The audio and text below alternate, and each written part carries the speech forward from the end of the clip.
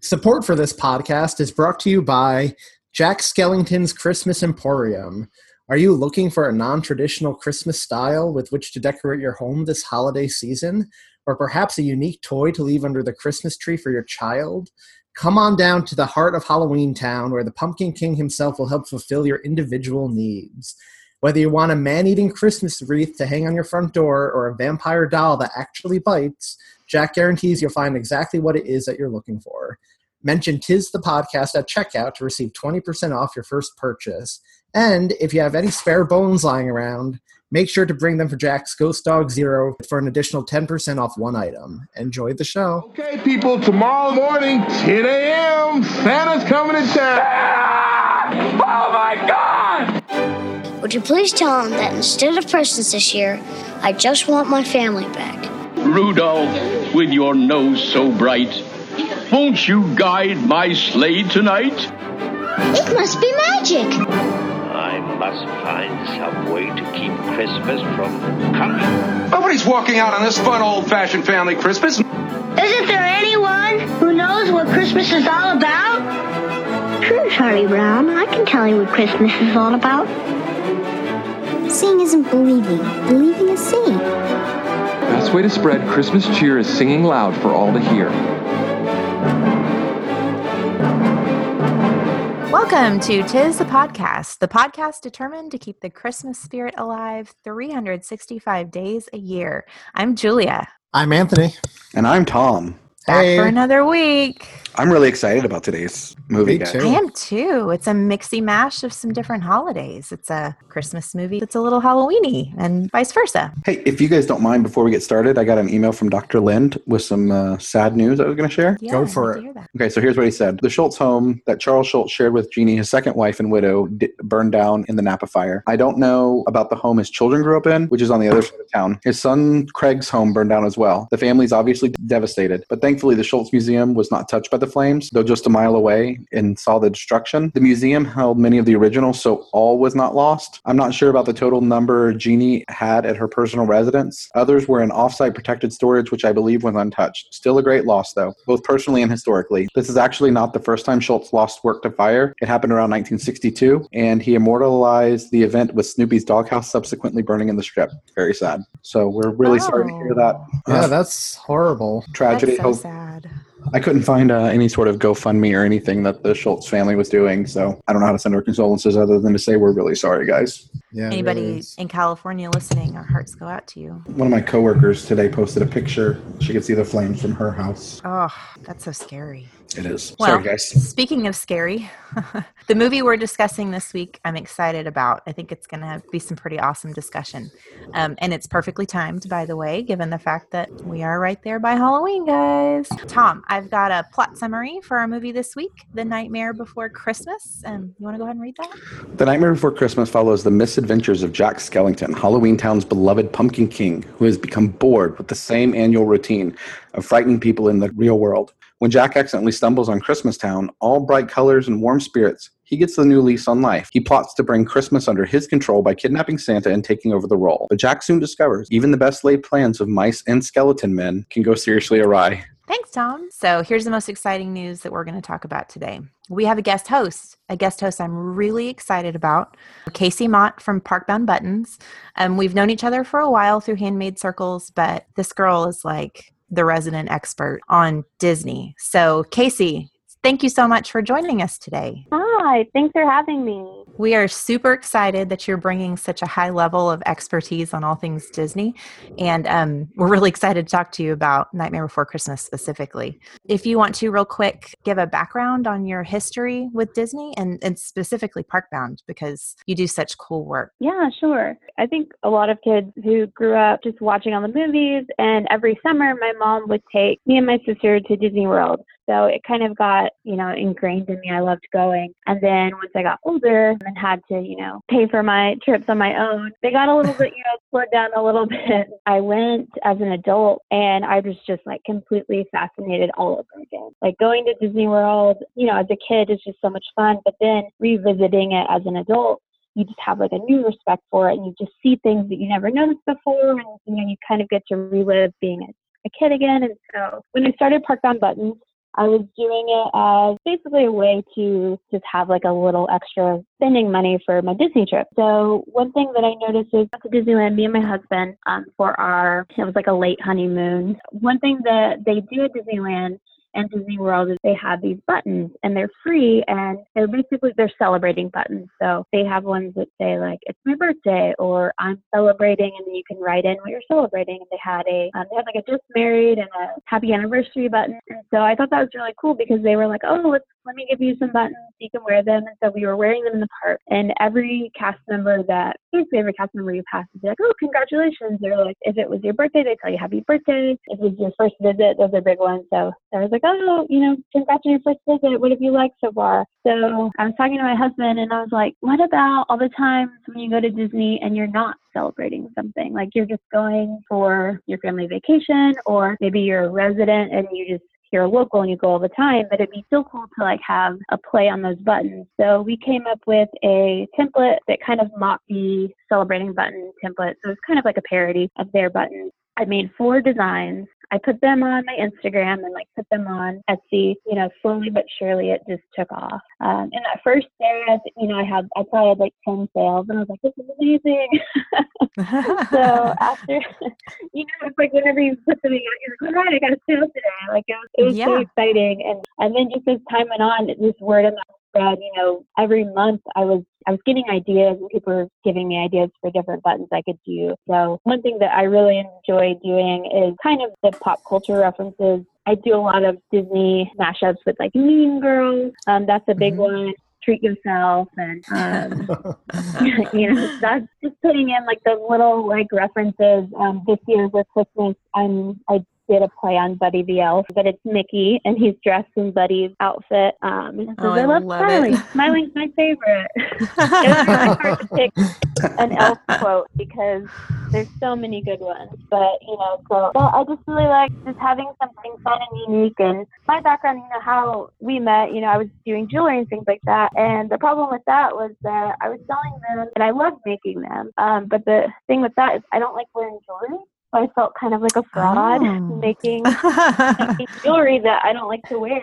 So with buttons, I was like, well, this is unisex. Like anyone can wear a button and anyone can fit in a button. Like there's no size to it. You can put it on your bag and kind of collect them. And so it just took off, and I've been doing it for 3.5 years now. I quit my day job 2 years ago, I think, at this point. And so it's been crazy, but it's really, really fun.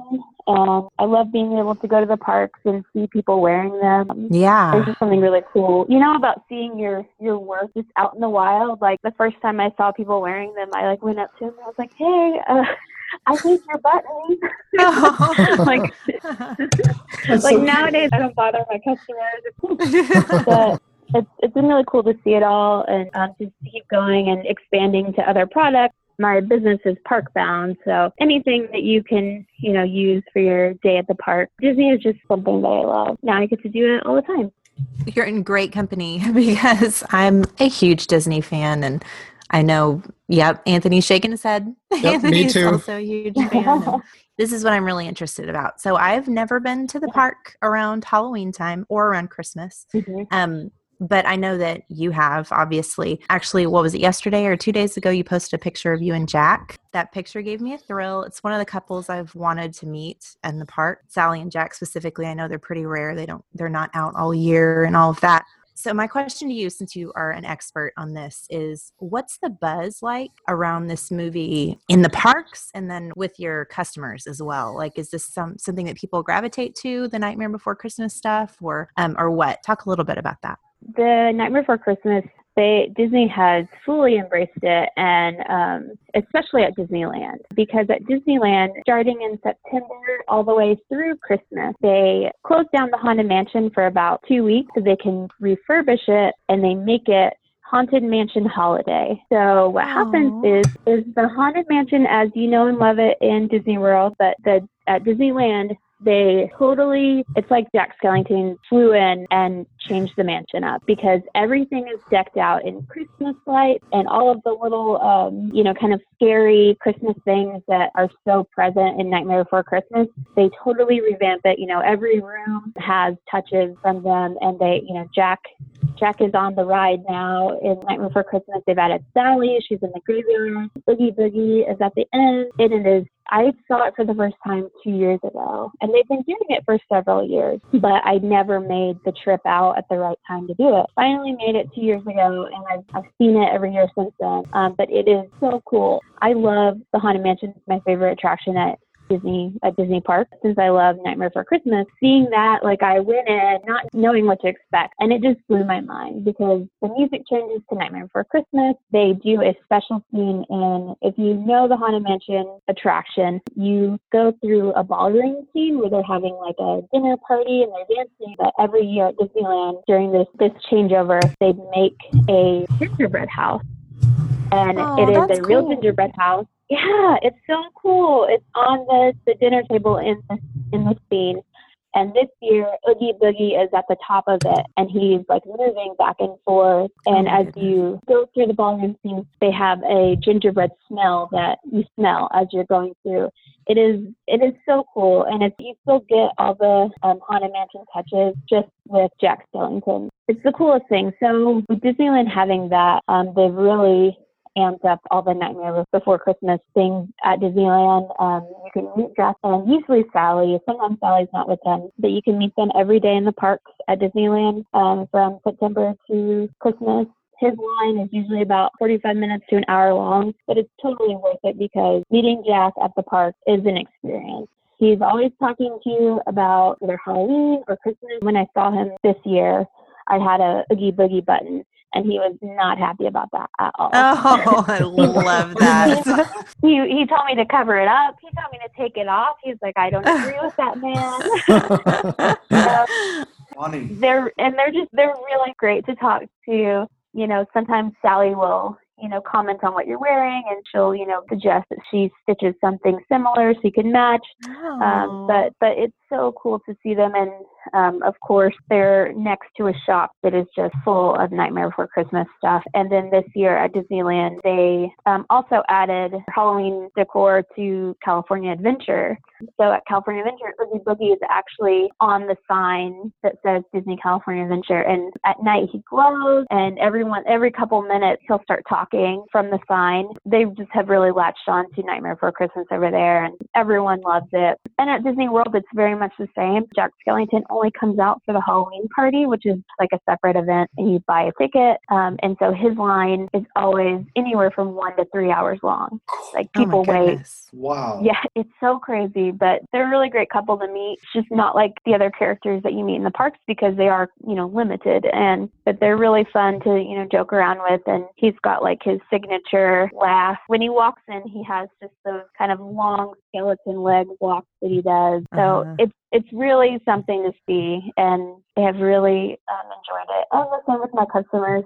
Every year I make sure to have some sort of Nightmare Before Christmas button that goes with either Halloween or Christmas, just because, I love it, and my customers love it. This year, the new one I made was Oogie Boogie, and I made it to where he glows in the dark. So if you're wearing it in the park during the day, it just catches all that sun, and then as soon as you walk into a dark ride, Oogie Boogie's glowing. It's awesome. Okay. That's really cool. That is cool.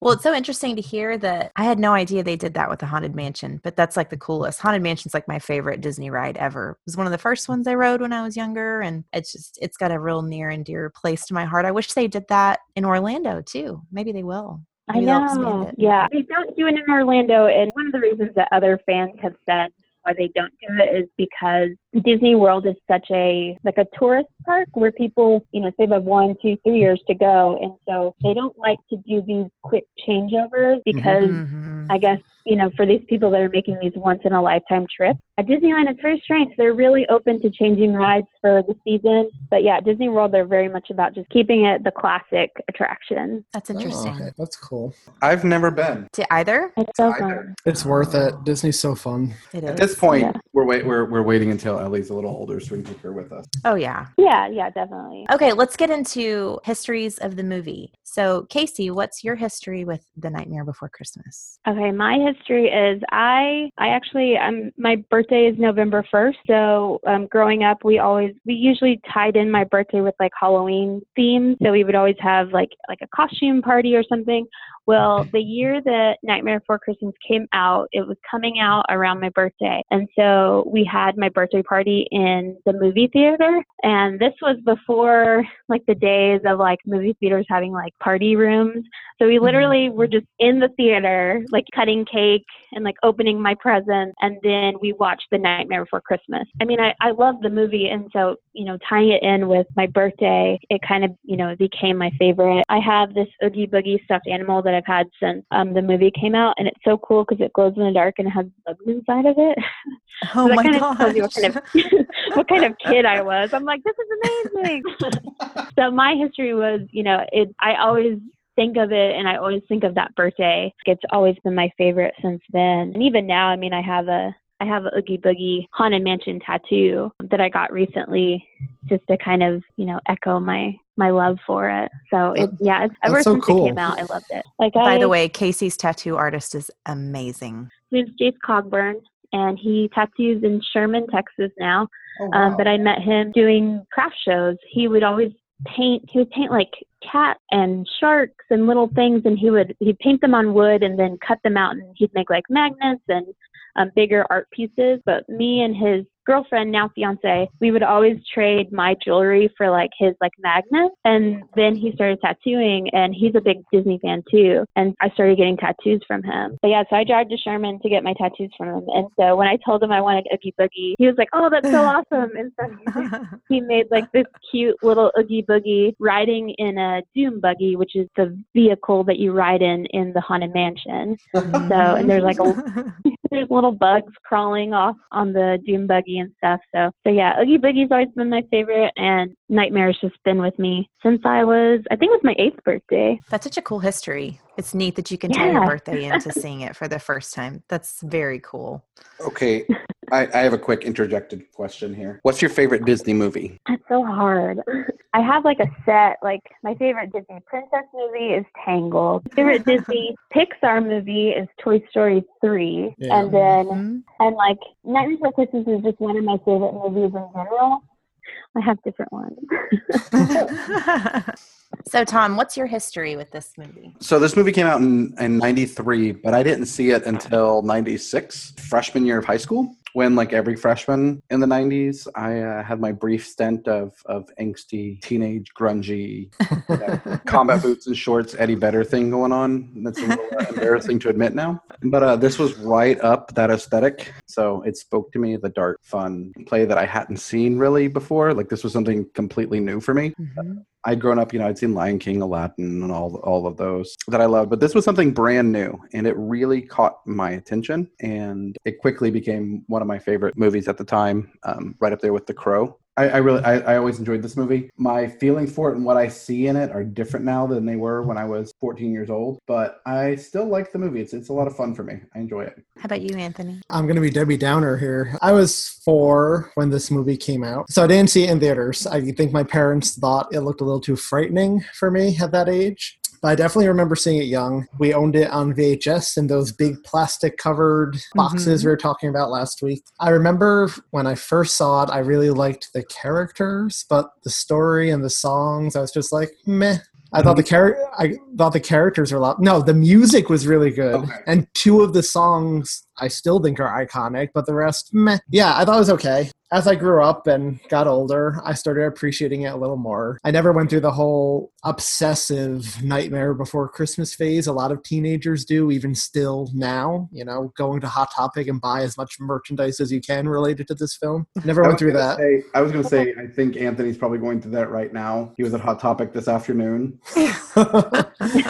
Buying his jeans with clothespins and zippers to go along with his. I watched this twice in preparation for tonight's show. I watched it once over the weekend, and then I just happened to catch it on TV last night on Freeform. I definitely appreciate it more now than I did when I was a kid. I think I can appreciate the more, he's going through a midlife crisis aspect of the story. I still think its biggest strength, in my opinion, is putting all the Christmas imagery with the Halloween iconography and seeing them clash together on the big screen. I still think that's the genius of this movie and the best thing about it. Yeah, I think it's okay. I don't hate this movie. I don't find it boring like I do Arthur Christmas.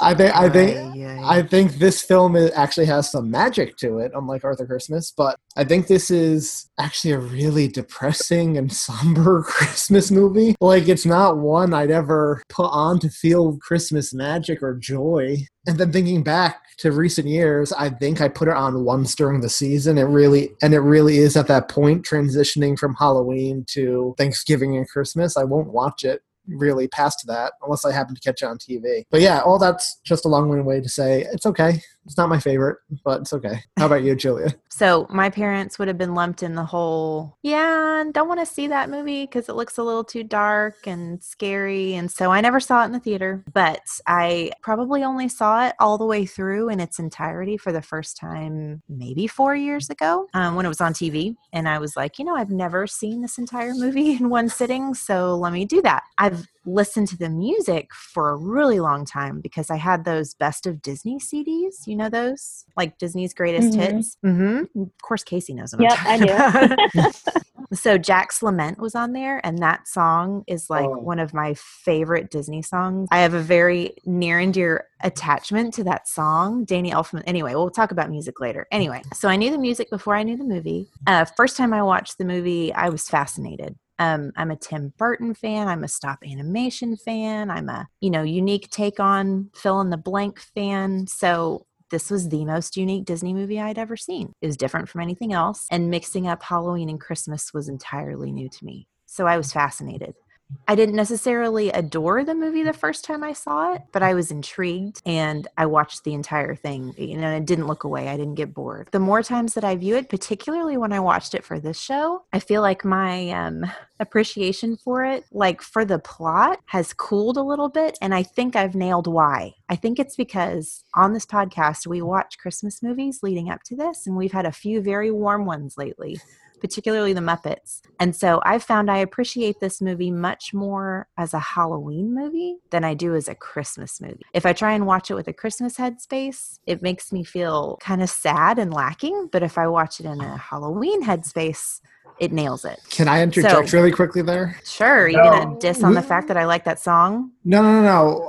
You said you appreciate it more as a Halloween movie. Well, we did ask on Twitter whether more people thought it was a Halloween movie or a Christmas movie or equal, and Halloween just edged out Christmas, and I find it more of a Christmas movie, even though I don't find the warm fuzzies in it. I don't find it either. I find it a transitionary movie. Like you said earlier, it's that perfect between Christmas or Halloween and Christmas movie. Mm-hmm. It does a lot better job of bridging that gap for me than as a Halloween movie for me. Yeah, and that's probably by design. I mean, the plot is you have Jack Skellington, who's the head of Halloween Town. He's in charge of Halloween, who is going through sort of a midlife crisis, like Anthony said, just, falls into Christmas Town and is fascinated by what he sees. Not just because it's so different, but I think partially it's also that stirring inside of him that's like, I'm dissatisfied where I'm at. Here's something new. Let me try this thing. This thing looks cool. And that's the struggle, right? And you have Sally in Halloween Town who is going through a very similar struggle, but with a different twist on it. I've always liked their relationship, for one, like the struggles they're going through and the different ways they deal with it. One of the things I really appreciate about Jack as a character is that everything he does in this movie is with no malintent. Like, he's not doing it to ruin Christmas. He's trying to bring Christmas to Halloween and put his own spin on Christmas. He's not trying to ruin it. He just doesn't understand Christmas. So the fact that he's not doing it with any ill intentions, I think really makes him a redeemable, sympathetic character. Because if he was doing it, to be a jerk, basically, and just take it over from Santa, like, for good, and, like, to make it what he wanted, he wouldn't be a good protagonist. But he really is just trying to understand it, and he fundamentally doesn't. And yeah, I really appreciate that. He had the best of intentions and it just went wrong. Yeah, I really like the Jack character. So this was, as Tom said, it came out October 29th, 1993. So it definitely was aiming for that Halloween audience, but it stayed in the theaters and persisted and did great, by the way, all the way through Christmas. The main writer is Tim Burton. And so I didn't realize this before I did my research, that although it is Tim Burton's Nightmare Before Christmas, he didn't have a very heavy hand in this movie. It was primarily Henry Selick, the director. Tim Burton was busy directing Batman Returns at the time. Oh. So Henry Selick is James and the Giant Peach and Coraline. So this definitely started that trend of him and a movie with this look, because this movie definitely has its own look to it, and it's beautiful. It's not just the stop animation, but beyond that, it's the design, it's the color scheme, it's the shape of the characters, and it's beautiful. It really is a very beautiful movie, and I can definitely commend anyone who can put that much of a signature on a movie, that it persists through, his whole canon of movies. Casey, are you a Tim Burton fan in general? Oh, yeah. Yes. I love Tim Burton. I was watching Edward Scissorhands the other day. So, yeah, I love all of it. It's a great movie. I like Tim Burton's older stuff. His newer stuff, I just can't really connect with. What do you consider newer? Like, how far back do you consider newer? Like, did you like Coraline? I liked Coraline. Okay. I mean, his newer, like, live action stuff where he cast Johnny Depp and Helena Bonham Carter and everything. Yeah.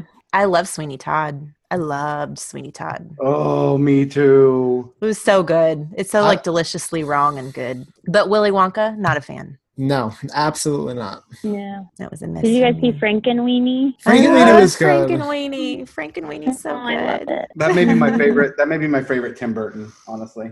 It's so good. And Boy and his dog. And there's It's actually like a short, like in front of, or at least on the DVD, on some of the DVDs for Nightmare Before Christmas, and it's a Frankenweenie short that you can watch. Really? Nightmare. Yeah. I didn't ever actually discover it until after the Frankenweenie movie came out, but I looked back on my DVD and there it was. I won't have to find that and put it in the show notes. You guys know Tim Burton's directing the live-action Dumbo right now in England, right? I do. I didn't know that. Should be interesting. Yeah, Michael Keaton and Danny DeVito are going to be in it. Should be very interesting. It'll be something. Okay, so let's talk about characters, since we sort of already did just a little bit. So Jack Skellington is voiced by Chris Sarandon. My favorite Chris Sarandon is Princess Bride Chris Sarandon. Yep. I love me some Princess Bride. So his voice is beautiful. And that's the speaking voice. His character was sung by Danny Elfman, which I always thought was very cool, because Danny Elfman did the music for this movie and is one of my favorite composers. Definitely like a niche composer, but his music is beautiful. Sally is voiced by a Christmas movie legend, Catherine O'Hara of Home Alone fame. And a Halloween movie legend. She's in this, Beetlejuice. She's been in a few creepy stuff too. I don't like the character Sally. I love Catherine O'Hara though. No. This is going to go downhill tonight. What do you not like about Sally? She's way too depressing. Well, it's Halloween Town. It's okay. No, look at her. She's like trapped by her creator. She can't do anything fun. It's beyond that whole plot. I don't even think it's just Sally. I don't like her. I don't like Dr. Finkelstein. I don't like either. That whole plot. Like, I wish they could just pull out I don't like it. I could do without Dr. Finkelstein, but she has a tenderness that I can really appreciate in this movie. Exactly. Despite all this bad stuff that befalls her lot in life that she has, she's still very positive. I appreciate that she was a strong character. She went to rescue Santa herself. I appreciate all of that. Against Oogie Boogie. I mean, that's a... She's just, I don't know, she's just depressing. And the scene where she jumps out of the window and they focus on her, like, torn apart body on the ground for a while. That's really dark for a kid's movie. It is dark, but I love that she pulls the needle from behind her ear and just starts to get it done, girl. Get it, girl. Right? Hashtag get it, girl. Hashtag she persisted. That's right. Okay, so we have another Christmas movie favorite. Evil Scientist was voiced by William Hickey, who is in National Lampoon's Christmas Vacation. Is Evil Scientist Dr. Finkelstein? Yes, it is. Yeah, I don't like his character. I don't either, but I love his voice. I like the voice. That creepy... pretty great voice. His animation goes so well. The voice matches the creepy mouth that he has going on. Oh, So most people's favorite characters in this movie, as I read, are Lock, Shock, and Barrel. The three kids, Oogie Boogie's kids, so to speak. Which one of them is voiced by Paul Rubens? I'm not sure that I was familiar with. One by Catherine O'Hara, too. She does double duty in this Did film. she do double? Okay. Yep. I'm not a fan of them. I don't mind them. I like them better than Sally and Dr. Finkelstein. Oh. Wrong, Anthony. They really do go far to promote the whole mischievous nature of Halloween and kind of embody that whole spirit of everybody that lives in Halloween Town. They're all like that. It's all about fun and play and creating havoc. So I think they take it to an extreme. A lot of the other Halloween Town characters don't, though. Because I think a lot of the other ones are really good-natured. As odd like as they wolf. are. Like I love the wolf. Shirt. I love the wolf. I love the high-pitched vampires. I love the witches. Yeah, the vampires are pretty great. Lock, Stock, and Barrel, their characters just remind me so much of Wybie from Coraline, their appearance. I can see that. Yeah, well, in Lock, Stock, and Barrel, they're still kids, and somehow they have gotten wrapped up with Oogie Boogie. And so if it were up to them, I think they would just be doing more lighthearted tricks, but they're scared of Oogie Boogie, so they still do stuff for him, basically, as they say in their song, to stay on his good side. Well, I think they would rather just be kids, but they're still pretty scared of what he might do to them.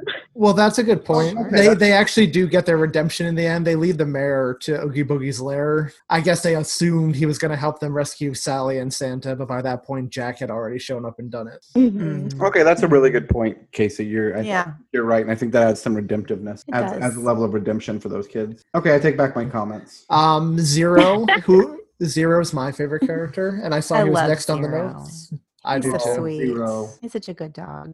He is. Did you notice his nose is a little jack-o'-lantern? Yeah, I only noticed that a few years ago. I used to think it was just a little orange glowing nose like Rudolph's. Yeah. It was an homage to Rudolph. Oh, yeah. He's so much like the dog in The Grinch That Stole Christmas. Except Jack treats him a little better than the Grinch treated Max. Treats him a lot better. But I love a good solid dog sidekick. I mean, heck, Frankenweenie right there. Give me a movie with a dog in it, and I'm happy for the most part.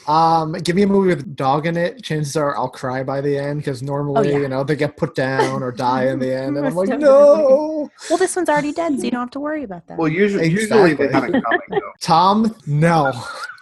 He said they have it coming. I said usually the dogs have it coming. There's Angry Anthony. Do not get me started on animal rights. Okay, so Oogie Boogie. You say you liked him? I love him. I think he's so fun. I love how he embraces the bad, mischievous side. He's just having a blast, torturing people. He's so fun. He's so funny. I love his song. He's voiced by Ken Page. Ken Page. There you go. Thanks, Casey.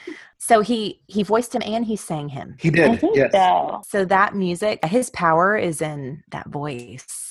Oh my goodness. Because when you look at him, it's not what I was expecting with a villain. Honestly, when I first saw him, I'm like a gigantic bag. But then they start to really make him super creepy and gross with the worms inside. And then the way that the face morphs, and he really is your worst nightmare. So I was always impressed with the villain. I like the whole mythology surrounding him, that everyone in town is scared of this guy except Jack. And you get the idea that Jack is literally the only guy in town who's keeping Oogie Boogie at bay and kind of protecting the town. Mm-hmm. So I think that added to his character. And him and Jack have a backstory that was explored in the old Game Boy Advance prequel. Really? Do you guys know it? I don't. So before the events of A Nightmare Before Christmas, Oogie Boogie had his own holiday called Bug Day, and it eventually fell out of favor and ended. So he moved to Halloween Town, and he once tried to take over Halloween Town and make it his own Bug Day, and Jack was the only guy stepped up and stopped him and saved the town and drove Oogie Boogie away to where he lives now. So because Jack beat him once, that's why Oogie Boogie's terrified of him now. Interesting. And everyone hero worships Jack because Jack saved them all from Oogie Boogie. Okay, that's a cool backstory. Yeah, I thought so. And it goes really far to explain that. That's really neat. I like that. I just still think it's really funny when Casey said Jack made her take her Oogie Boogie bag off. Yeah, I was kind of taken aback by it because, I knew Heather phoned me out. But in the end, Jack prevailed. But and then I had someone else, another girl that we follow each other on Instagram. She wore an Oogie Boogie dress. She had her. It was kind of like a Disney bound, which is where you you dress kind like in the style of a character, not so much a costume, but, elements of that character in your outfit. She was Disney bounding as Oogie Boogie, and he was very unhappy with her. Like, he hardly wanted to take a photo with her. How funny. That's amazing. That cast interaction is like my favorite thing ever about Disney cast members. Mine too. So last time me and Sarah went, we went on our honeymoon. That was the last time I was there. But so we bought the photo package because that's well worth the money. Oh yeah. But there are some great candid shots. Like Belle is talking to me, and Belle is always my favorite princess growing up. Like I look totally in love, and like oh, you were smitten. You were in deep smit. I was totally smitten on your honeymoon. On my honeymoon. Oh, doghouse. And then I swear I have the picture as proof. There is one picture with Elsa and Anna where Anna's giving me the eyes. Well, somebody thinks highly of themselves, don't they? Anna thinks highly of me.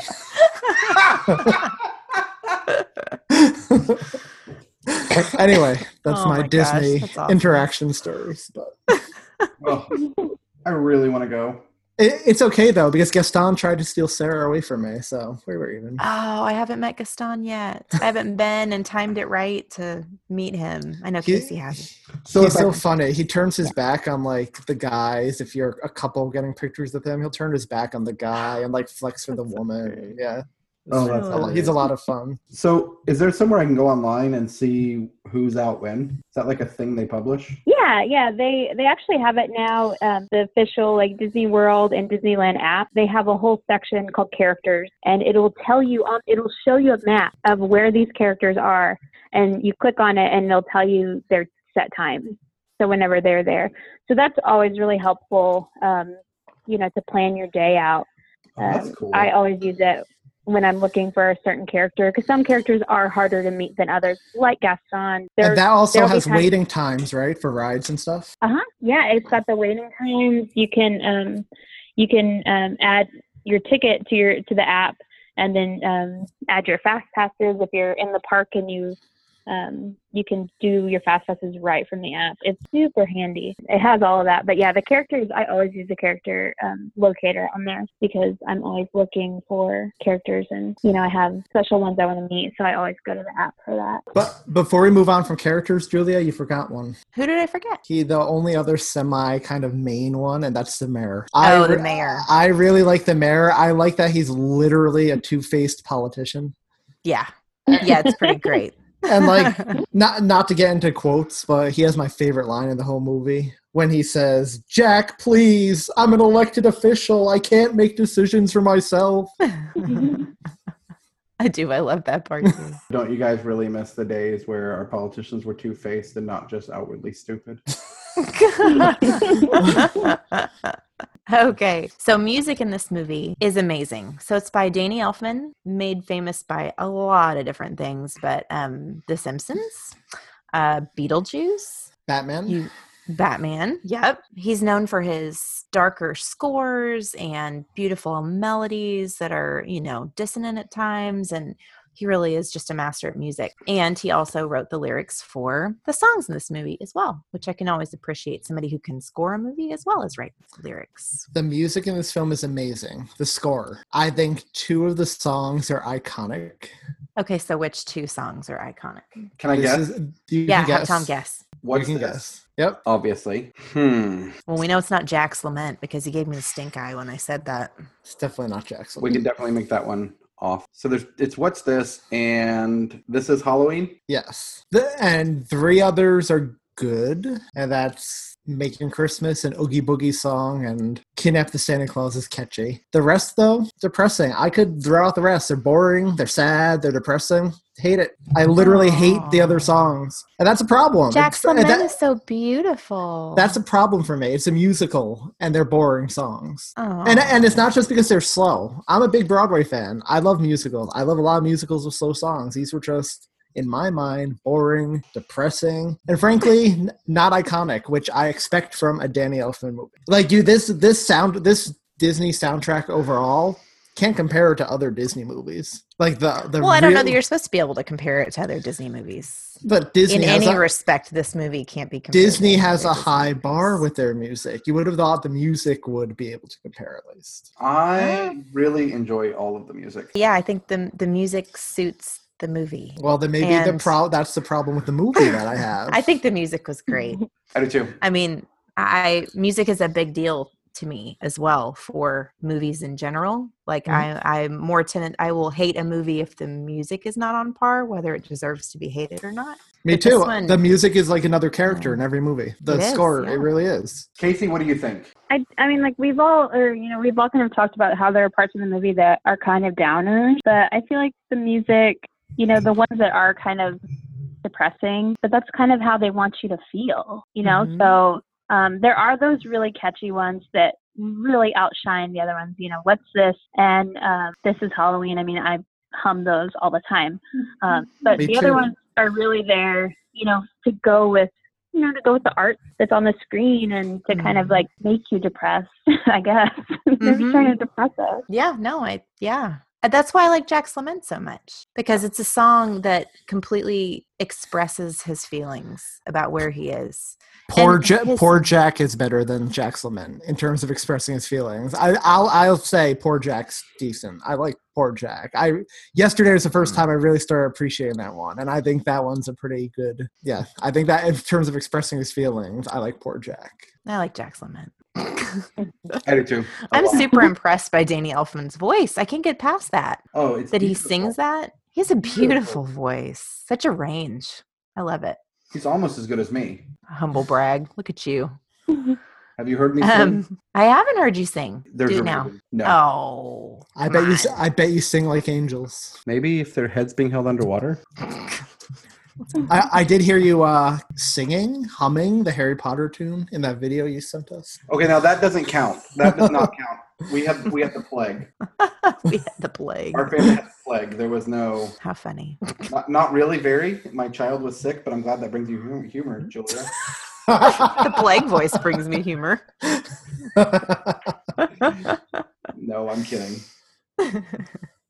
Okay, so we like the music. What about the sets? What do we think of the look of this movie? It's beautiful. Everything about it. Everything about it is beautiful. Except the design of Santa. # not my Santa. Oh, I thought Santa was kind of sweet. The North Pole, Christmas Town, looked amazing. Look, that was... Oh, yeah. Yes. So it's funny you said that. Yeah, I love that they set apart so much the way that Christmas Town looks from Halloween Town.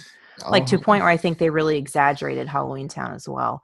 But I like when he's researching Christmas and he's trying to figure out like what is this thing that like even the books are really colorful about Christmas and the way that the lights create the colors in his office I guess it's his office. I really like the juxtaposition during making Christmas, where they keep flashing back and forth between Halloween Town and Christmas as both towns are preparing for the holiday. Just the darkness and the light. And I really liked that. And I liked Jack's first glimpse of Christmas Town. Like, just What's This is a spectacular number. That's my favorite song of the whole thing. But the acting in that scene, everything from the way the puppet looks to the wonder in Danny Elfman's voice, and the growing wonder in his voice, going from kind of like bemused and kind of a little nervous about where the heck he was to just totally enthralled and excited by it. Like, it was such great voice acting on his part. And the puppet's face totally reflected it as well. But the lyrics are awesome. Like, just when you look at the lyrics to that song, because like, I mean, if you found somebody on Earth who never heard of Christmas, like, and all of a sudden threw them into all of these Christmas traditions, like dragging a tree into your house and putting lights on strings up on it, like, it has to look weird to an outsider. I just love everything about that song and that sequence. Yeah, I think it definitely gives those warm fuzzies that, that the Christmas movies give you. That's the one song that really does, because with all the art on the screen and, all of the pretty lights and the music, it's definitely that one scene that is going to get you excited for Christmas. Yep. Oh, yeah, totally. Mm-hmm. Yeah, and I've always liked Halloween Town's interpretation of Christmas after that. That's always made me laugh and just like, yeah, that's exactly how it would be if you take, if you take somebody that gets really good at one thing and throw them into this other thing they have no awareness of. So yeah, I always like that part. And again, it's that they don't mean it in ill will, their interpretation. They just don't get it at its basic level, like what it's about. Which I think is fair. I mean, like you said, how much sense does it make that we just randomly bring Christmas trees into our house? Right. Or hang up dead foliage on our front doors? Or randomly cover something in paper and hand it to somebody else for them to rip the paper off. That just seems like an exercise in futility if you think about it. Or let a fat old man break into your house at night to leave gifts for you and eat your cookies. Very true. You guys seen The Family Guy where Carter Pewterschmidt decides he hates Santa, and so he randomly in the middle of June breaks into Santa's house and starts touching all of his stuff? I have not seen that. Family Guy does great Christmas episodes. They also do a great, amazing Christmas music. Yeah, I have them on my playlist, at least one of the songs. All I really want for Christmas. This year. So you have a good singing voice. No. Well, that sounded nice. Well, thank you. Okay, so likes and dislikes, including favorite quotes from this movie or favorite scenes from this movie, since this one might be more of a scenes movie instead of quotes movie. Absolutely. Oh, it's for sure. Yeah.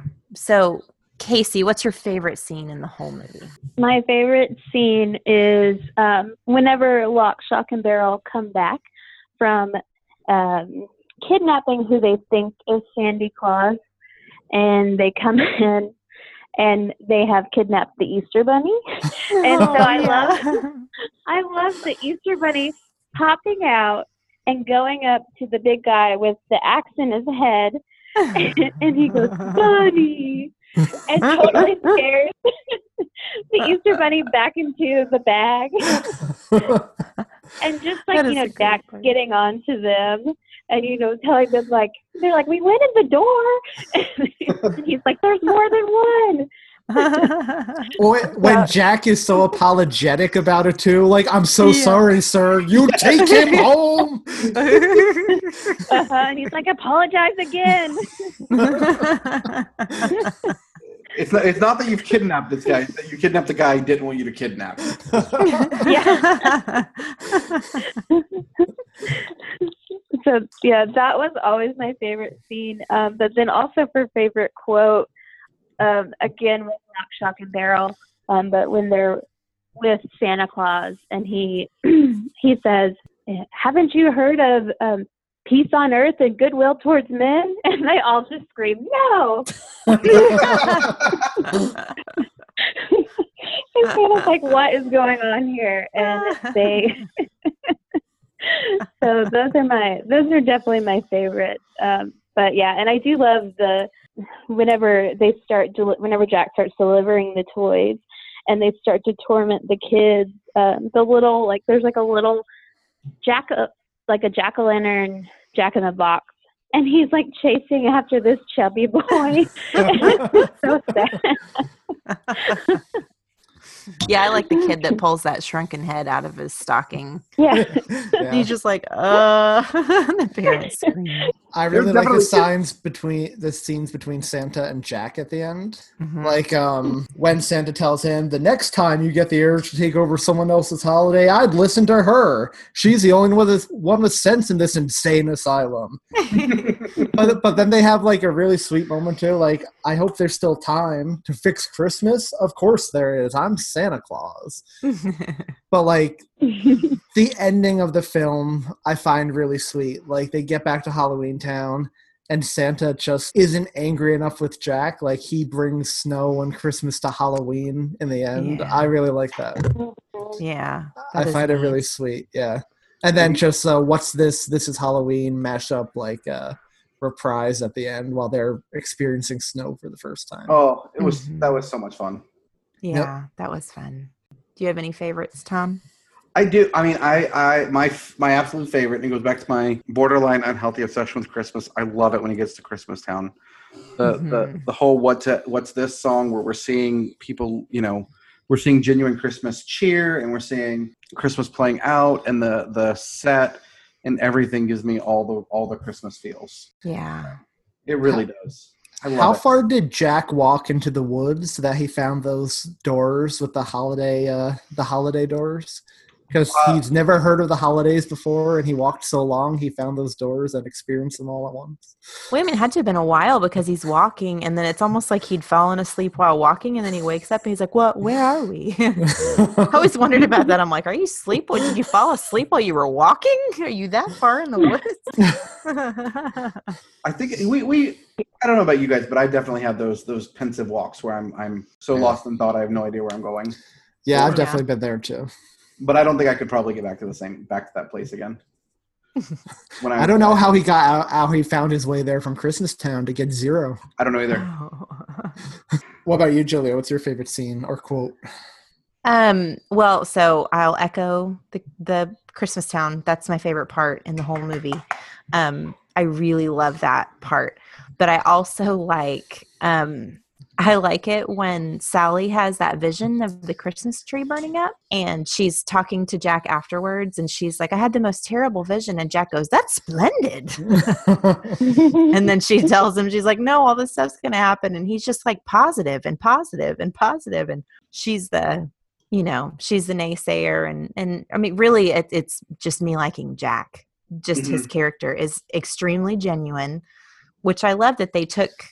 I don't know, when you look at him and you don't have any history with the movie, it just seems like he would be this scary character, like in a deviant way. But I really love that he's so genuine, like you said, Anthony. Well, one of my notes was actually, Jack is the least scary looking guy in Halloween Town. How is he the king of this place? That's not even a joke. I have that note down. But I guess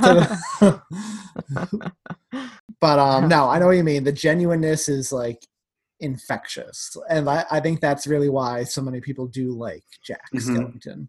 Yeah, I find all of the characters, whether they're ancillary, supporting, main, all of them, except again, I don't really like Sally or Dr. Finkelstein.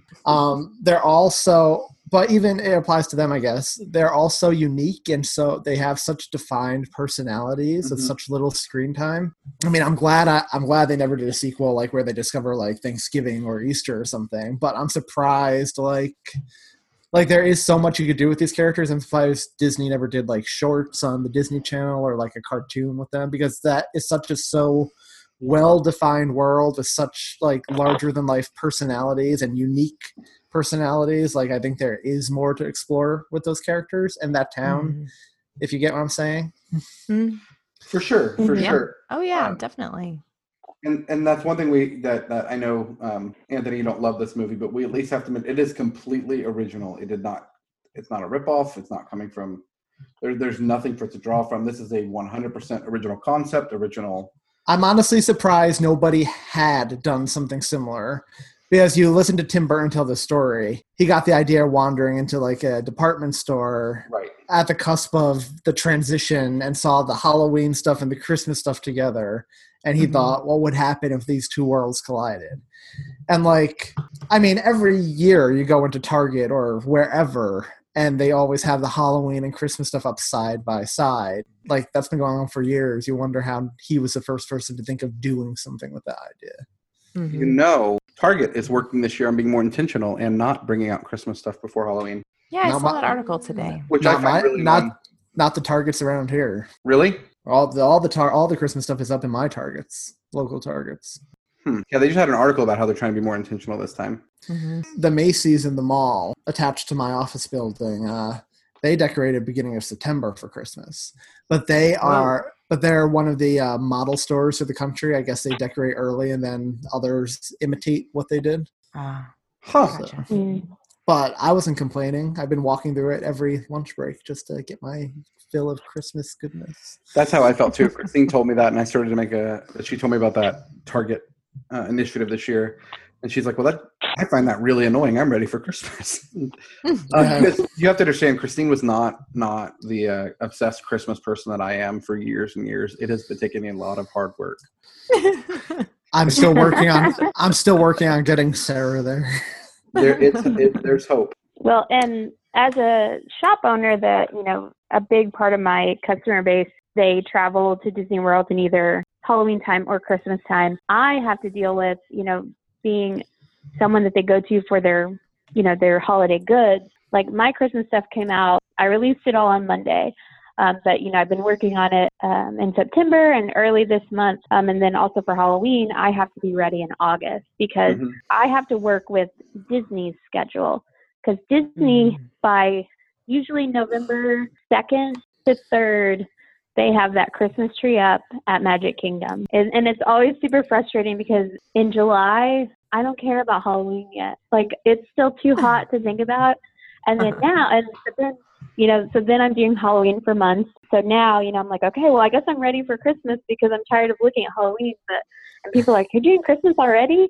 It's not even Halloween. I'm like, I have to do it. Because my customers start bugging me about Christmas. Usually in August, they start asking, when are your Christmas buttons coming out?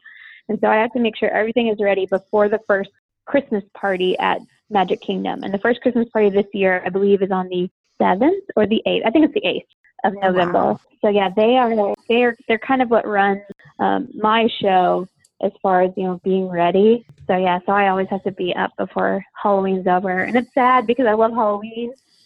But yeah, it's like you miss it. Like you have to skip right over. Yeah. Oh, yeah. So it's crazy. Just having to be ready for it, but the customers don't care. They love Christmas. They're ready for it. Mm-hmm. That's one of the things I loved in this movie, that the minute Halloween and Christmas ends, they count down to the next one. The clock automatically resets, and it's like 365 days. That's one of my favorite quotes when the mayor says, "We've got to find Jack. There's only 365 days left until Halloween." And Wolfman, 364. So here's my biggest question. We always ask if the movie we're reviewing this particular week passes the Linus test.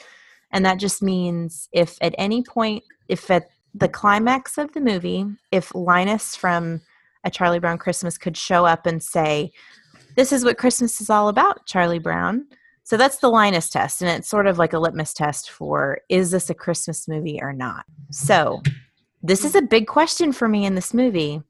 Is this a Christmas movie? What are your thoughts? It's a Christmas movie starring Halloween characters. Because it's about them discovering Christmas and finding out the true meaning of Christmas. So yes, I think it does pass. It just scrapes by passing the Linus test. It wasn't the biggest moment. But Jack does learn he did wrong in the end. And that's not what he learned what Christmas wasn't about. I don't know if he necessarily learned what Christmas was about. Oh, I totally think so. If you see the way Jack and the people of Halloween Town respond when Santa's there and it starts snowing and there's this the Christmas feels from Santa are there in Halloween Town.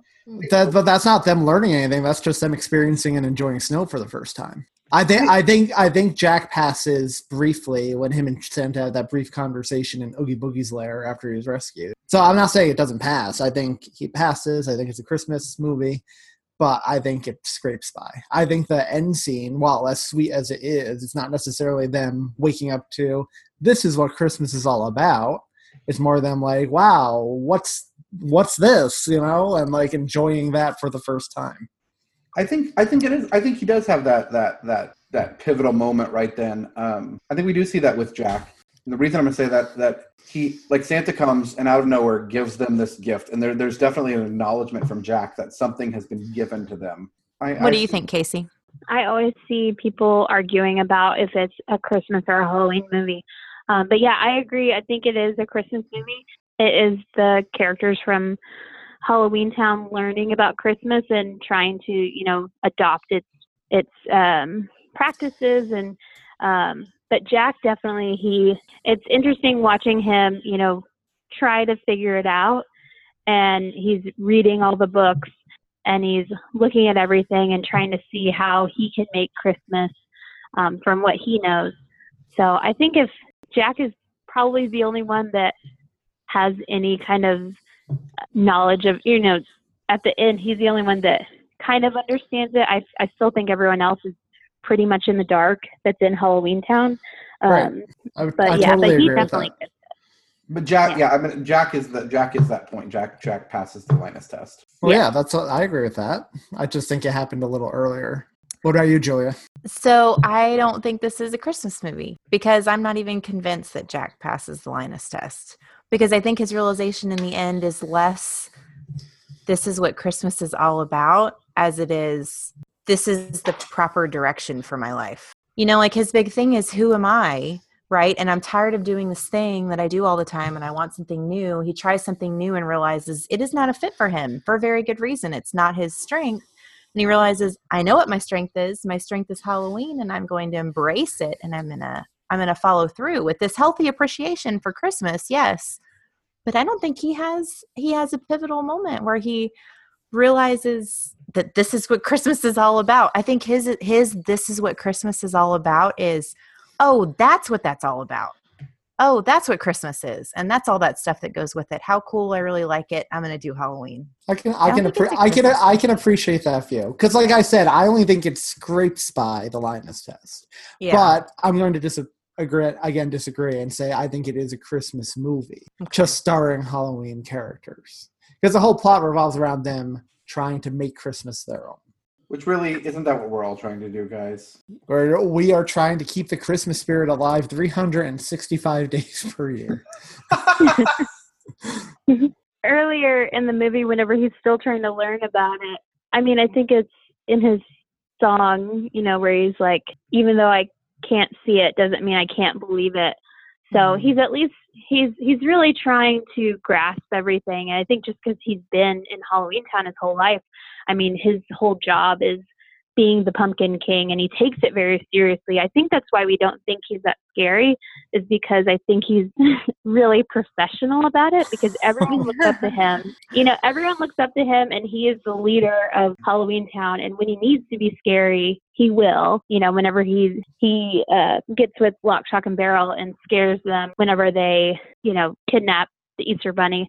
But, you know, I think he's like, he's really a professional in what he does. And so he's just trying to grasp Christmas since all he knows is Halloween. But he's trying. So I have a question, because I'm assuming we all have this soundtrack on Spotify or iPods or whatever. How come Patrick Stewart didn't do the opening narration in this movie like he does in the soundtrack? I don't know. And I also noticed the closing narration is not in the movie, but it is on the soundtrack. And I really like that, how, you know, going forward, each holiday knew the other one's name. Like they started like, you know, knowing and accepting one another, so nothing like this could ever happen again. And that Santa dropped in on Jack years in the future when he had a bunch of little skeleton kids. And Jack said he would, if he could do it all over again, he would have. I don't know why that's not in there. Yeah, I really don't know. I don't know. And I think it adds a lot to the story. Oh, I do too. I think it would have been the perfect capper. Especially, I mean, the idea that Santa and Jack have kept this relationship. That's really, yeah. Okay. So final thoughts on the movie, and let's rank it. What are your final thoughts, Casey? My final thoughts are, I mean, I get excited every Halloween because Freeform plays this. And so for me, it's just always been a nostalgic thing and going back to childhood. And, you know, and then also now that I've been going to the Disney parks more and getting to experience all the Nightmare Before Christmas stuff in there, it's really reinvigorated my love for it. It's a really good movie to watch, I think, through Halloween. And then, as you get more into Christmas, you kind of want some more warm fuzzies than this can give you. But I really love the characters and all of the artwork in it. And now that I have it tattooed on my arm, it's going to be with me forever. It's always going to be a favorite for me, and just something that I gravitate towards. But so it's a good one. How about you, Tom? My final thoughts, I really do enjoy this movie. But I think, like we've all said and agree, when it gets closer to Christmas, when we want to curl up by the fire with a blanket and our loved ones with a cup of cocoa and watch something, this isn't what I'm going to jump to. But I do have a lot of positive nostalgic memories of this movie. And it is one I watch a couple times a year. I like it. You know, I like this movie. I think it's okay. There's more good to it than bad. And just to reiterate what both Casey and Tom said, this is the perfect time. It's funny because even though I find it's more of a Christmas movie, I'll watch it closer to Halloween than Christmas. But just because I want, the feel-good, more magical Santa and religious stuff closer to the holiday, I guess. But I mean, if I'll probably only watch it once a year. It's definitely part of my yearly canon. but once a year, usually around Halloween, beginning of November, that's when I'll watch it. And I'll just reiterate, its strength lies in its characters and its design and its concept. I think it could have been executed better. I like this movie, but along with the not considering it a Christmas movie, I like this movie as my Halloween movie. I really like Jack and Sally. The voice acting is great. The set design, like Anthony said, is beautiful. If I want something that is extraordinarily unique and was the source of so many things to follow it, this is what I would go to. And the music and the singing, like the songs as well, I'm a huge fan of. It's incredible. So it's a high quality movie. It's just hard for me to wiggle it in my Christmas list.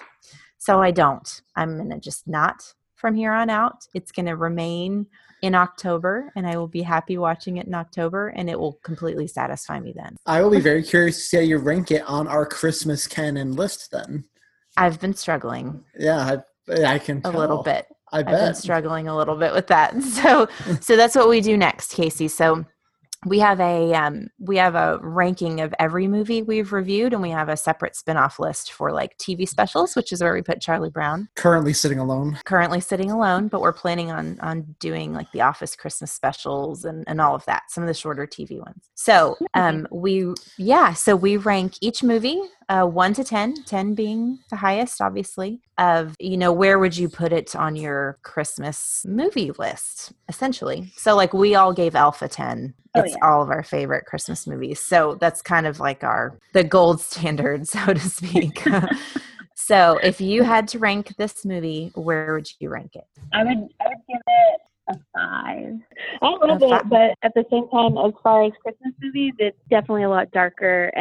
But yeah, so I don't know. If you think of all the other Christmas movies out there, I'm gonna have to give it a 5. Coincidentally, that's exactly what I'm giving it as well. Was a 5. That was my gut feeling as well. Tom looks like he's gonna have a heart attack. No. I didn't rank it that highly. Don't worry, guys. Okay. What did you rank it, Tom?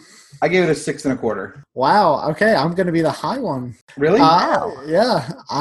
I'm gonna give it a 7.5. Yeah, I'd rather watch it. I think it gives me slightly more warm, fuzzy feelings than Die Hard. I just think this edges Die Hard out, and I gave Die Hard a 7, so I'm just giving it the extra 0.5. Okay.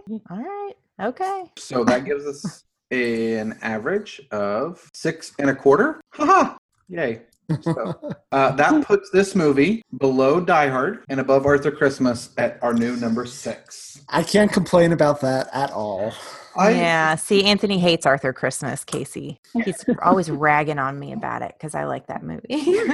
2 questions for you, Casey. What do you? Oh my God! 2 questions. I know exactly what the 2 questions are going to be. What do you think of Arthur Christmas? And what do you think of the Christmas song "Christmas in Hollis"? I knew it. Okay, so I have actually never watched Arthur Christmas. Good. Well, you should because it's great. Okay.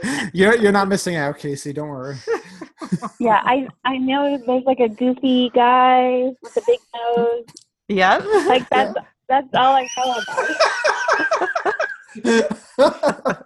I'm going to go and say, guys, we need to keep. I mean, that is a very concise and thick description of what that movie is. It is. I think Casey should maybe write our plot summaries. Because that's a lot nicer than anything Anthony would have ever said about the movie. And what about Christmas in Hollis? I don't think I know that either. It's a Christmas song? No, it's not. It's by Run DMC. It's a Run DMC Christmas song that was featured in Die Hard. Yeah, you hear her laugh. It was featured in a lot of stuff. A lot of movies, a lot of TV shows. But most famously in Die Hard. We did a poll, Casey. What? We did an official Twitter poll, and it came in as not a Christmas movie, and Anthony will not let go of the fact that he's wrong. No. Not a Christmas song. Or not, I'm sorry, that it came in as not a Christmas song, and Anthony is just not letting it go. It's an ongoing debate, Casey. I feel like it's going to last as long as the show does. I'm reading the lyrics to Christmas in Hollis because I don't know it either. and he steals from Santa, but he's going to mail it back? wait. You need to, in fairness, I would recommend listening to it with the music. Okay. Because the music itself is very Christmassy. Okay. Would you do us a favor and tweet or Instagram comment or carrier pigeon or owl it what you think after you listen to it? Yes, please do. Yes. I will let the world know what I think. Right now, I mean, it sounded pretty great. But before you listen to it, Casey, I just want to say you have been the best guest on this show. I welcome you back with open arms whenever you want. You got something brown on your nose. Because I don't like Arthur Christmas?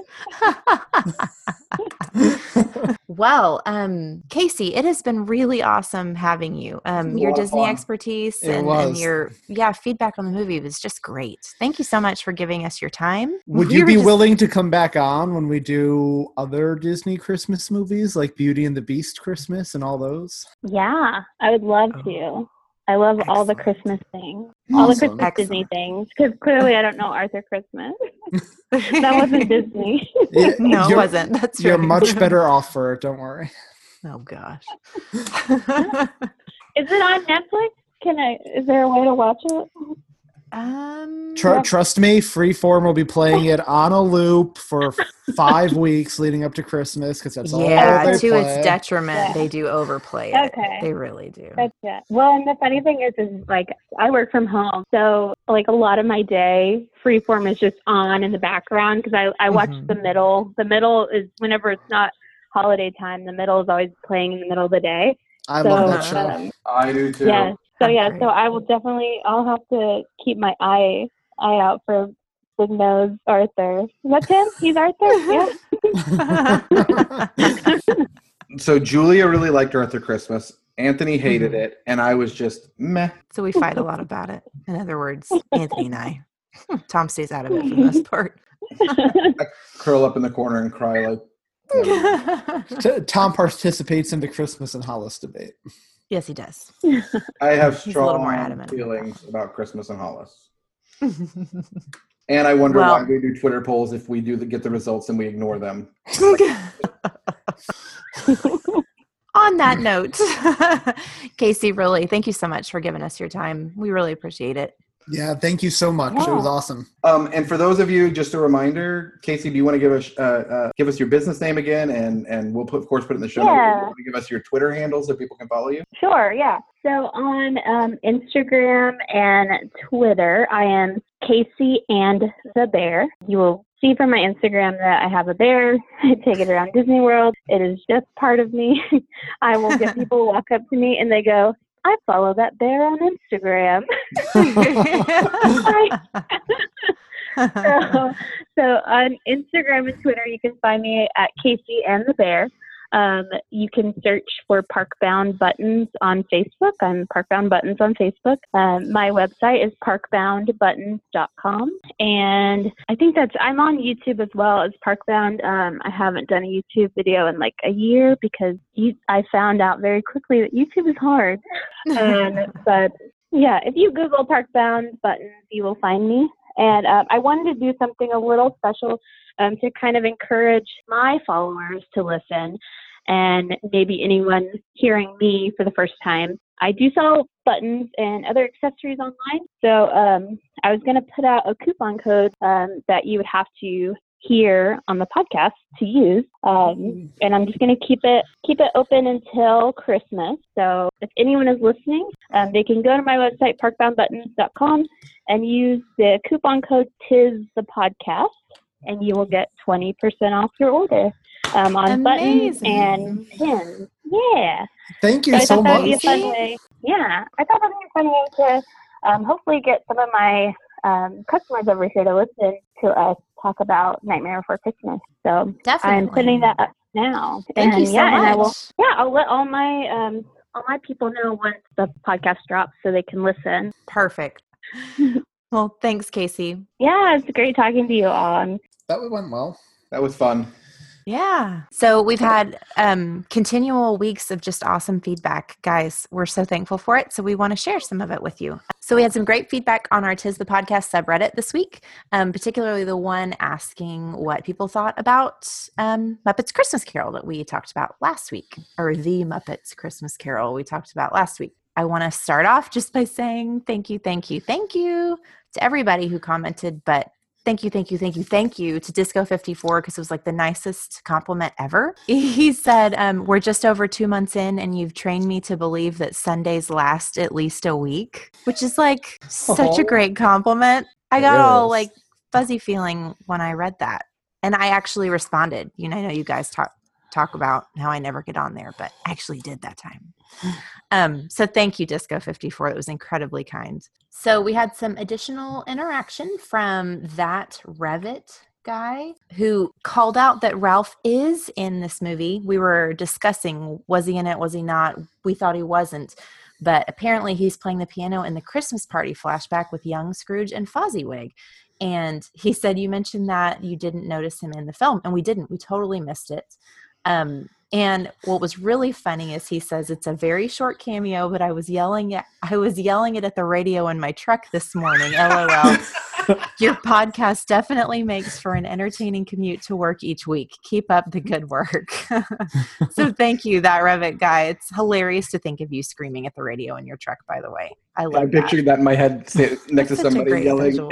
I'm picturing being in my car next to somebody yelling about the Muppets at the radio. Disco54 wrote in separately, and he said, I figured I'd better rewatch Muppets Christmas Carol after listening to the podcast.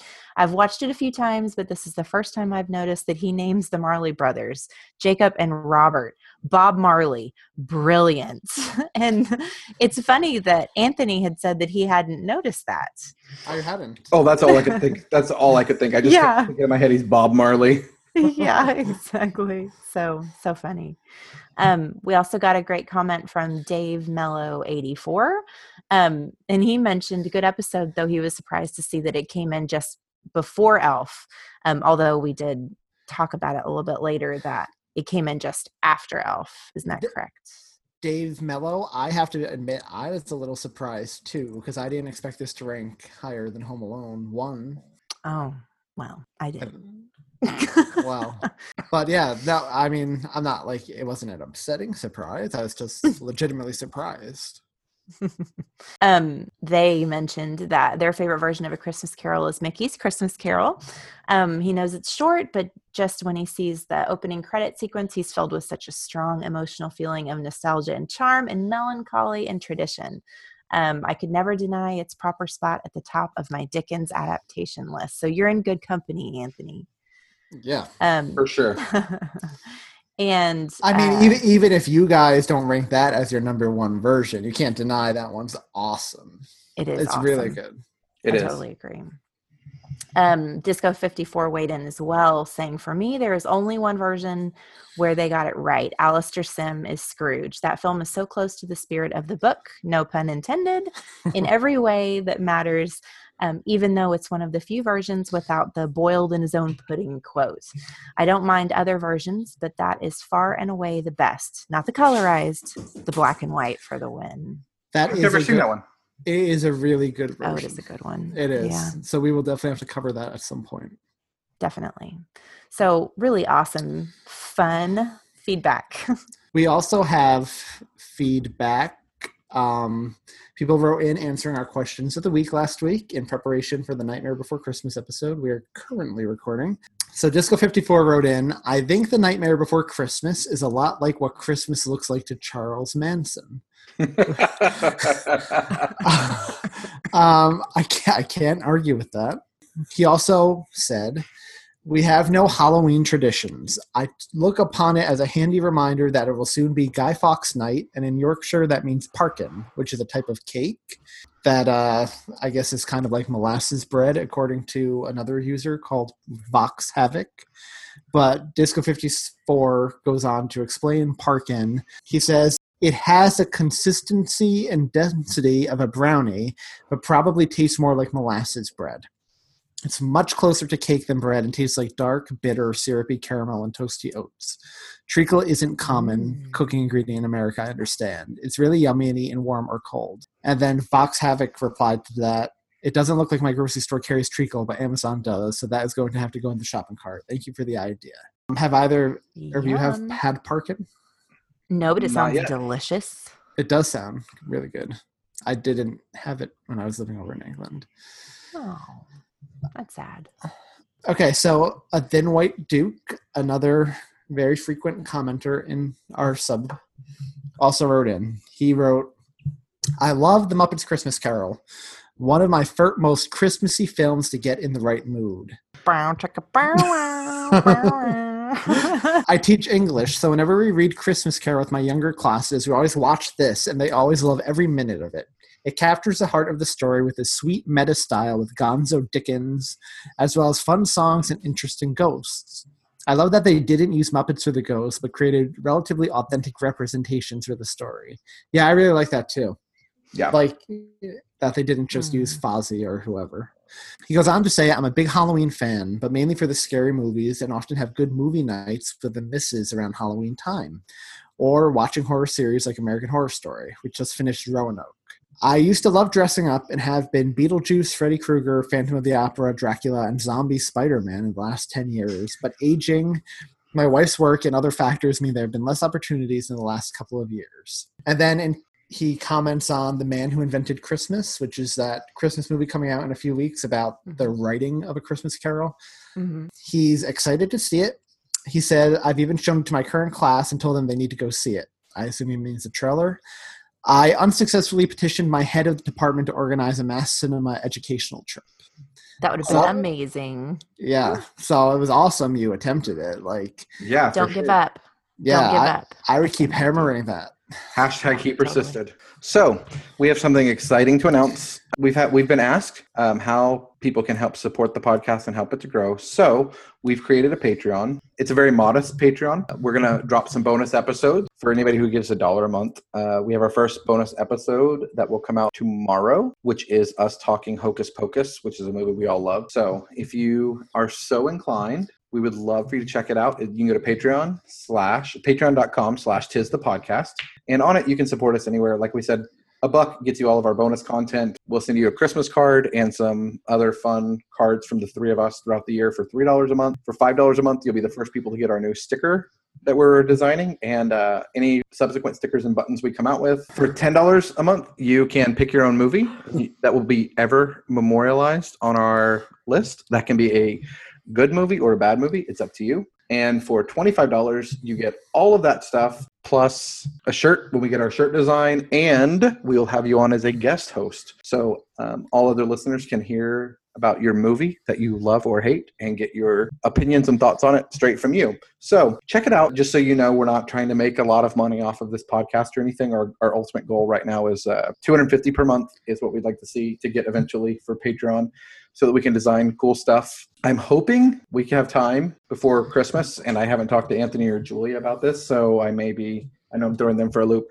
but I'd really like to get a Tis the Podcast Christmas ornament that you guys can order. Yes, please. By supporting our podcast, you're going to help us do things like that, plus up our game a little bit and get a little better sound equipment. And we're hoping to get a way to get clearer, crisper interviews with guests who join us. So really all the money that we get off Patreon is getting reinvested back into the podcast. So we'd love your support. If not, continue listening to us here. We still would really like to have all of your iTunes reviews, and we'll share all those, good or bad. Facebook reviews, and engage with us on our subreddit for Tis the Podcast. And and if you're listening to this today, get your reviews in if you have not done so already on iTunes and Facebook for a chance to win our Funko Pop Uncle Eddie that will be recording on November 1st and announcing on November 6th the winner. Each review you do gets you an extra entry. We know that sometimes it takes over 24 hours for a review to hit iTunes. So if you entered, but your review hasn't posted before we do the drawing, if you enter within the next 2 days, just shoot us a message, let us know you entered. We'll enter your name, but we won't send out the prize until we see the review actually went up with a date so we know you actually got in time before the contest closed. Yeah, so I'm really excited to announce next week's movie because it's one of my favorites, and I think it's a beloved classic by many people, and that is Tim Allen's The Santa Claus. Is it beloved by all people? Is it really? Yes, it is. This people beloves it. I don't know, guys. We'll have to just wait and see next week. I know for a fact you do, because the first time we talked, you said you did. So no trolling. It will be really interesting. We do all like that. It'll be really interesting. I'm interested, A, to talk about it because it's a fun movie. But B, I'm interested to see where it's going to end up on the list. Yeah, me too. There's only one place for that movie. Anyway, I have... right below Arthur Christmas.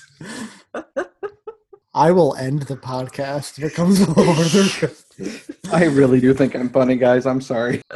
Okay, so now it's time to do our question of the week. And I have a question for you guys. So I want to talk Christmas tree traditions. And I want to know, do you get a real or a fake tree? What color lights do you put on your tree every year? What do you use as a tree topper? And besides ornaments, do you put anything else on the tree, like garland, tinsel, ribbon, bows, whatever? So, yeah, I want to know all about your Christmas trees. So, Julia, why don't you start us off? That's a great question. Thank you. That's a really great question. So, I am a fake tree person. Tom, don't get angry. I am violently allergic to a lot of things, one of them being evergreens. So we do a fake tree. My parents always did a fake tree because it was easier and the whole allergic thing. So we still have a fake tree. We have a pre-lit fake tree with little white lights, but we also string up big C9 multicolored bulbs into the interior of the tree. And then I have ribbon that goes on the tree. I have red berry garlands. I have wreaths I stick in the tree. I have these little wood sleds I stick in the tree along with all of our ornaments. And like our tree is like jam-packed full of stuff. It's a real dense tree. And then we have just a star that we bought the first year we were married, Marty and I, at Lowe's, because that's when he worked at Lowe's. And there's not a ton of sentimentality behind it other than the fact that it's ours and it was the first one we bought together as our tree topper. So very cool. What about you, Tom? Yeah. I'm really into I have to have at least one real tree. We go pick that out every year. Starting the first year Christine and I were dated when I stole a Christmas tree. Reezers made me do it. It was not my choice. And I did try to pay for it later and they told me to keep it for all the hassle that they gave me. Anyway. We have a real tree. It's named Howie every year. Howie has white lights. For years, Howie did have an angel, but after moving a couple of times, the angel was not looking so hot anymore. So she got retired. And a few years ago, we bought a star. There's no particular attachment to a star or an angel. And as far as what we put on it, we, of course, have a lot of ornaments. Our main tree is always handmade. It's got a bunch of handmade ornaments all over it. But some years we do ribbon. We don't really do garland or tinsel. But some years we do ribbon. But really, it's just kind of that. When it gets to that, it depends on what we feel like for the year and what we're going for. But absolutely, my favorite thing in the world to do, the thing I look forward to most every year by far, is going to get our Christmas tree, bringing him home, putting him in water, and letting him, absorb what he can, and then bringing him in the next night and decorating him. Howie. Oh, Howie. No, I love that. I have a fake tree too. I'm a fake tree person. I have 2 trees. My apartment can only fit 1. So I have the one my parents got the first year they were married that they kind of passed on to us. And I also have one that was my grandparents, but they can't really decorate the big trees anymore. So that's the one we're going to put up this year because it's a little fuller, where my parents is a little more showing its age a little more. But when we have a bigger place, they'll both go up. But yeah, we use white and colored lights on the tree. We'll just alternate wrapping them, which we started doing that 3 years ago after we saw our friend did it, because usually we would either do white or color. And then I was like, wow, they look really nice together. It doesn't look tacky if you do it right. So yeah, we do both and it really looks beautiful.